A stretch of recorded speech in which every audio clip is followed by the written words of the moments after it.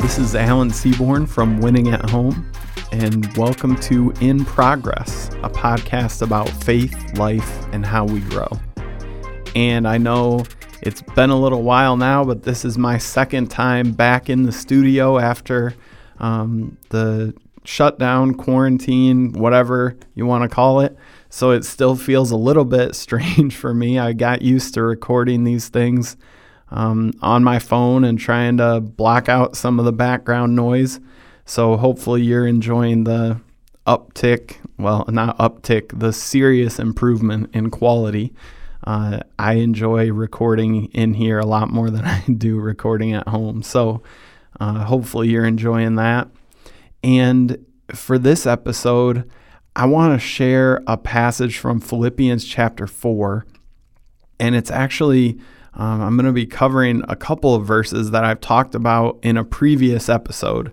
You know me, I didn't go back and see what episode that was because for some reason I don't think of that until I'm recording. But I think that this passage and these couple verses that I shared about before, Philippians 4, 8, and 9, are really worth revisiting right now. In the current context that we're living in, with all of the anger and disagreement and frustration, and it just feels like, now it doesn't especially feel this way when you're in person with people, but it feels this way when you're watching TV, when you're online, when you're on social media. It just feels like everyone is in, I don't even know, I don't want to say attack mode because I don't think that's quite right, but maybe defend mode, and everyone is just ready to debate and argue and be frustrated and annoyed and write people off. And in that context, with that as the backdrop, I want to share something that Paul wrote in Philippians chapter 4. Now I want to let you know that there's, like a lot of things where there's kind of some scholars that generally think one thing. There's never 100% consensus, but for the most part, people who study the history of the book of Philippians, who study Paul's life, who look for clues in the text and try to figure it out, they think that Paul wrote the book of Philippians while he was under house arrest. And so, like I talked about in a previous episode about the armor of God, Paul would have been sitting chained most likely to a Roman soldier while he was writing this. And I tell you that because I want you to understand that when he's talking about the things that he's talking about, he's not facing circumstances where everything has just finally lined up for Paul. Everything's going his way and things are just working out for him. That's not where he finds himself. If you find yourself in a situation right now, which I bet you do, I think we all do, where you would say, I really am not feeling like everything's just coming up roses for me. I think that's the phrase, right? Where you're not feeling like life is just going so smooth, so easy, so perfect. Man, it's the dream, right? Everything's going my way.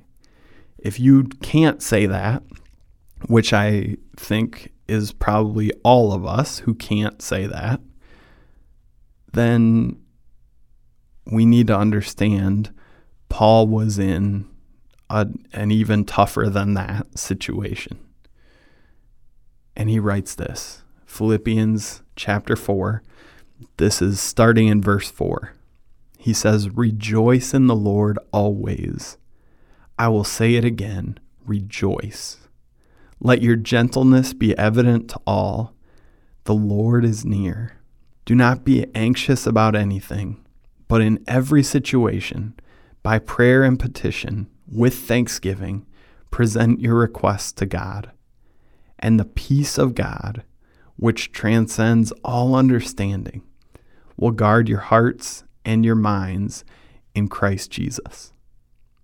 Finally, brothers and sisters, whatever is true, whatever is noble, whatever is right, whatever is pure, whatever is lovely, whatever is admirable, if anything is excellent or praiseworthy, think about such things. Whatever you have learned or received or heard from me or seen in me, put it into practice, and the God of peace will be with you. And when I read through that passage, and as you hear me read through that passage, maybe it's one that's familiar to you. Maybe that's the first time you've heard that. But I highlighted and gave some background on what Paul was actually dealing with, because obviously what he's writing about and kind of encouraging the Philippians to have as their perspective on life is in unbelievable contrast to the actual circumstances that he was facing. And if you know Paul's life and his story, you know that this wasn't really out of the normal ebb and flow of what his life looked like after he became a follower of Jesus. He was constantly being harassed and chased out of town, and people trying to kill him, people trying to arrest him. And he just went through a lot of tough stuff. And that guy is writing, "Rejoice in the Lord always. I will say it again, rejoice." He's writing, don't be anxious about anything, but in every situation, by prayer and petition, with thanksgiving, present your requests to God. And then the line, and I've talked about this kind of stuff quite a bit throughout the coronavirus shutdown and kind of what we do when circumstances are bringing us the opposite of peace. He writes, the peace of God, which transcends all understanding. I've talked about it as the peace of God, which doesn't make sense, will guard your hearts and your minds in Christ Jesus.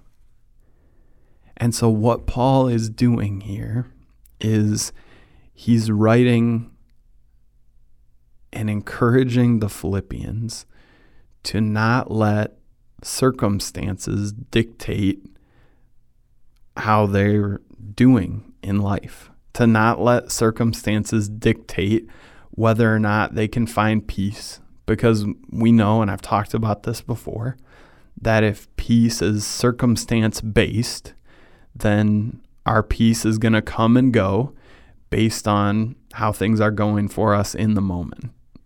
And by the way, even if things are going good for us compared to what our plan would have been a month previously, as soon as things start to go, as soon as we get kind of what we've wanted, we find ourselves starting to want more.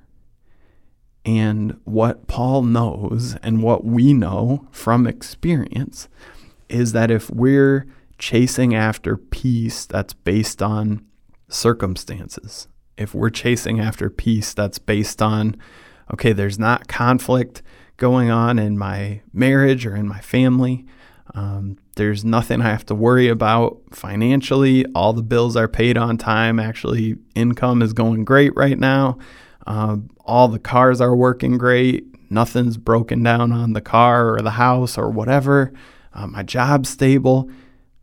If that's where peace comes from, then all that needs to happen to throw that all out of whack is something goes wrong. And Paul, in the midst of a situation and a circumstance where he's under house arrest, in other words, things have already gone wrong, he's writing about this. And he gives this list, and this is the two verses that I've done a recording on in the past. he gives this list of all these things to turn our focus toward, to think about, because he knows in the midst of tough stuff, it is so easy for our minds to get stuck in this negative loop, to get stuck in this just thinking over and over and over and over again about how things are going bad, about what went wrong, or in a frustrating situation that just feels insane, we can think about the things that might go wrong. And then we can convince ourselves that these things are going to go wrong. And Paul says, instead of that, finally, brothers and sisters, whatever is true, whatever is noble, whatever is right, whatever is pure, whatever is lovely, whatever is admirable, if anything is excellent or praiseworthy, think about such things. And then he says this line that I want to encourage all of us to aspire to. He says, whatever you have learned or received or heard from me or seen in me, put it into practice. Now, that's a tough thing to think of trying to apply to ourselves, right? That we could be, like Paul was, living in such an example that we could tell people, hey, the stuff that you've watched me do or heard me talk about, or what you learned from me, just do that. And when you do that, you'll be following after God. I want to encourage all of us in a time where people just seem to be naturally drawn quicker to conflict, to confrontation, to frustration, to fighting and arguing and debating. Instead, to try to seek to be people like Paul here who could say, hey, follow my example in the midst of this. And he's not saying follow me. He's not saying follow my example because everything that I do naturally is just great. He's saying follow what I'm doing because I'm following after God. And I want to encourage all of us in a time when tensions are high, people are frustrated, things are just feel off, feel anxiety filled, feel frustration and tension filled. We, as followers of Christ, have an opportunity to let people see peace that transcends all understanding, peace that doesn't make sense, peace that isn't circumstance based in our lives because it's found in God. And we have a chance to be people who set an example, who can say, hey, I'm doing what I can. I'm doing everything I can to look like Jesus, to respond the way that he would want me to respond. And if you base how you handle things on how I'm living, you're going to look a little bit more like Jesus. That right there is a really, really, really high calling. And it's a really, really, really high calling that we probably all live up to some of the time, right? You could say, hey, in that one situation, the way I responded to that one person when I was in a pretty good mood, if you respond that way, you'll be following after, you'll be obedient to God's calling on your life. But I want to encourage all of us, and I want to challenge myself to take a look at where that's not the case, where we're responding, we're reacting out of what's going on in our own lives, in our own heads, based on our own circumstances, instead of letting this peace that doesn't make sense, in the words that Paul uses, guard your hearts and minds in Christ Jesus.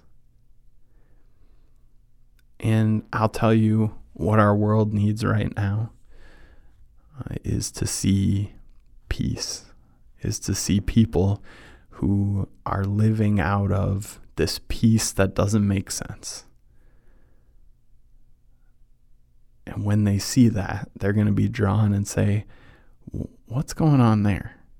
And we have an opportunity to share about what God, in spite of circumstances, is doing in our lives. When we do that, we'll have a great chance to point people toward Him, and we'll be honoring Him with our lives, with our reputation, with our testimony. And I want to encourage all of us to work toward that, to work toward letting this peace that passes all understanding be at work in our lives, so that we can get to the point of saying, like Paul, hey, watch how I'm living, because I'm letting God do His thing in my life. I'm not deciding how I react based on circumstances. I'm deciding how I react, trying to be more and more and more faithful to Him. And we'll get a chance to point people to Him. That's what we want our lives to be all about. And a great chance, it doesn't feel like it, but a great chance to practice that is when circumstances aren't going perfect. So I want to encourage all of us to try that right here, right now, in the midst of real life.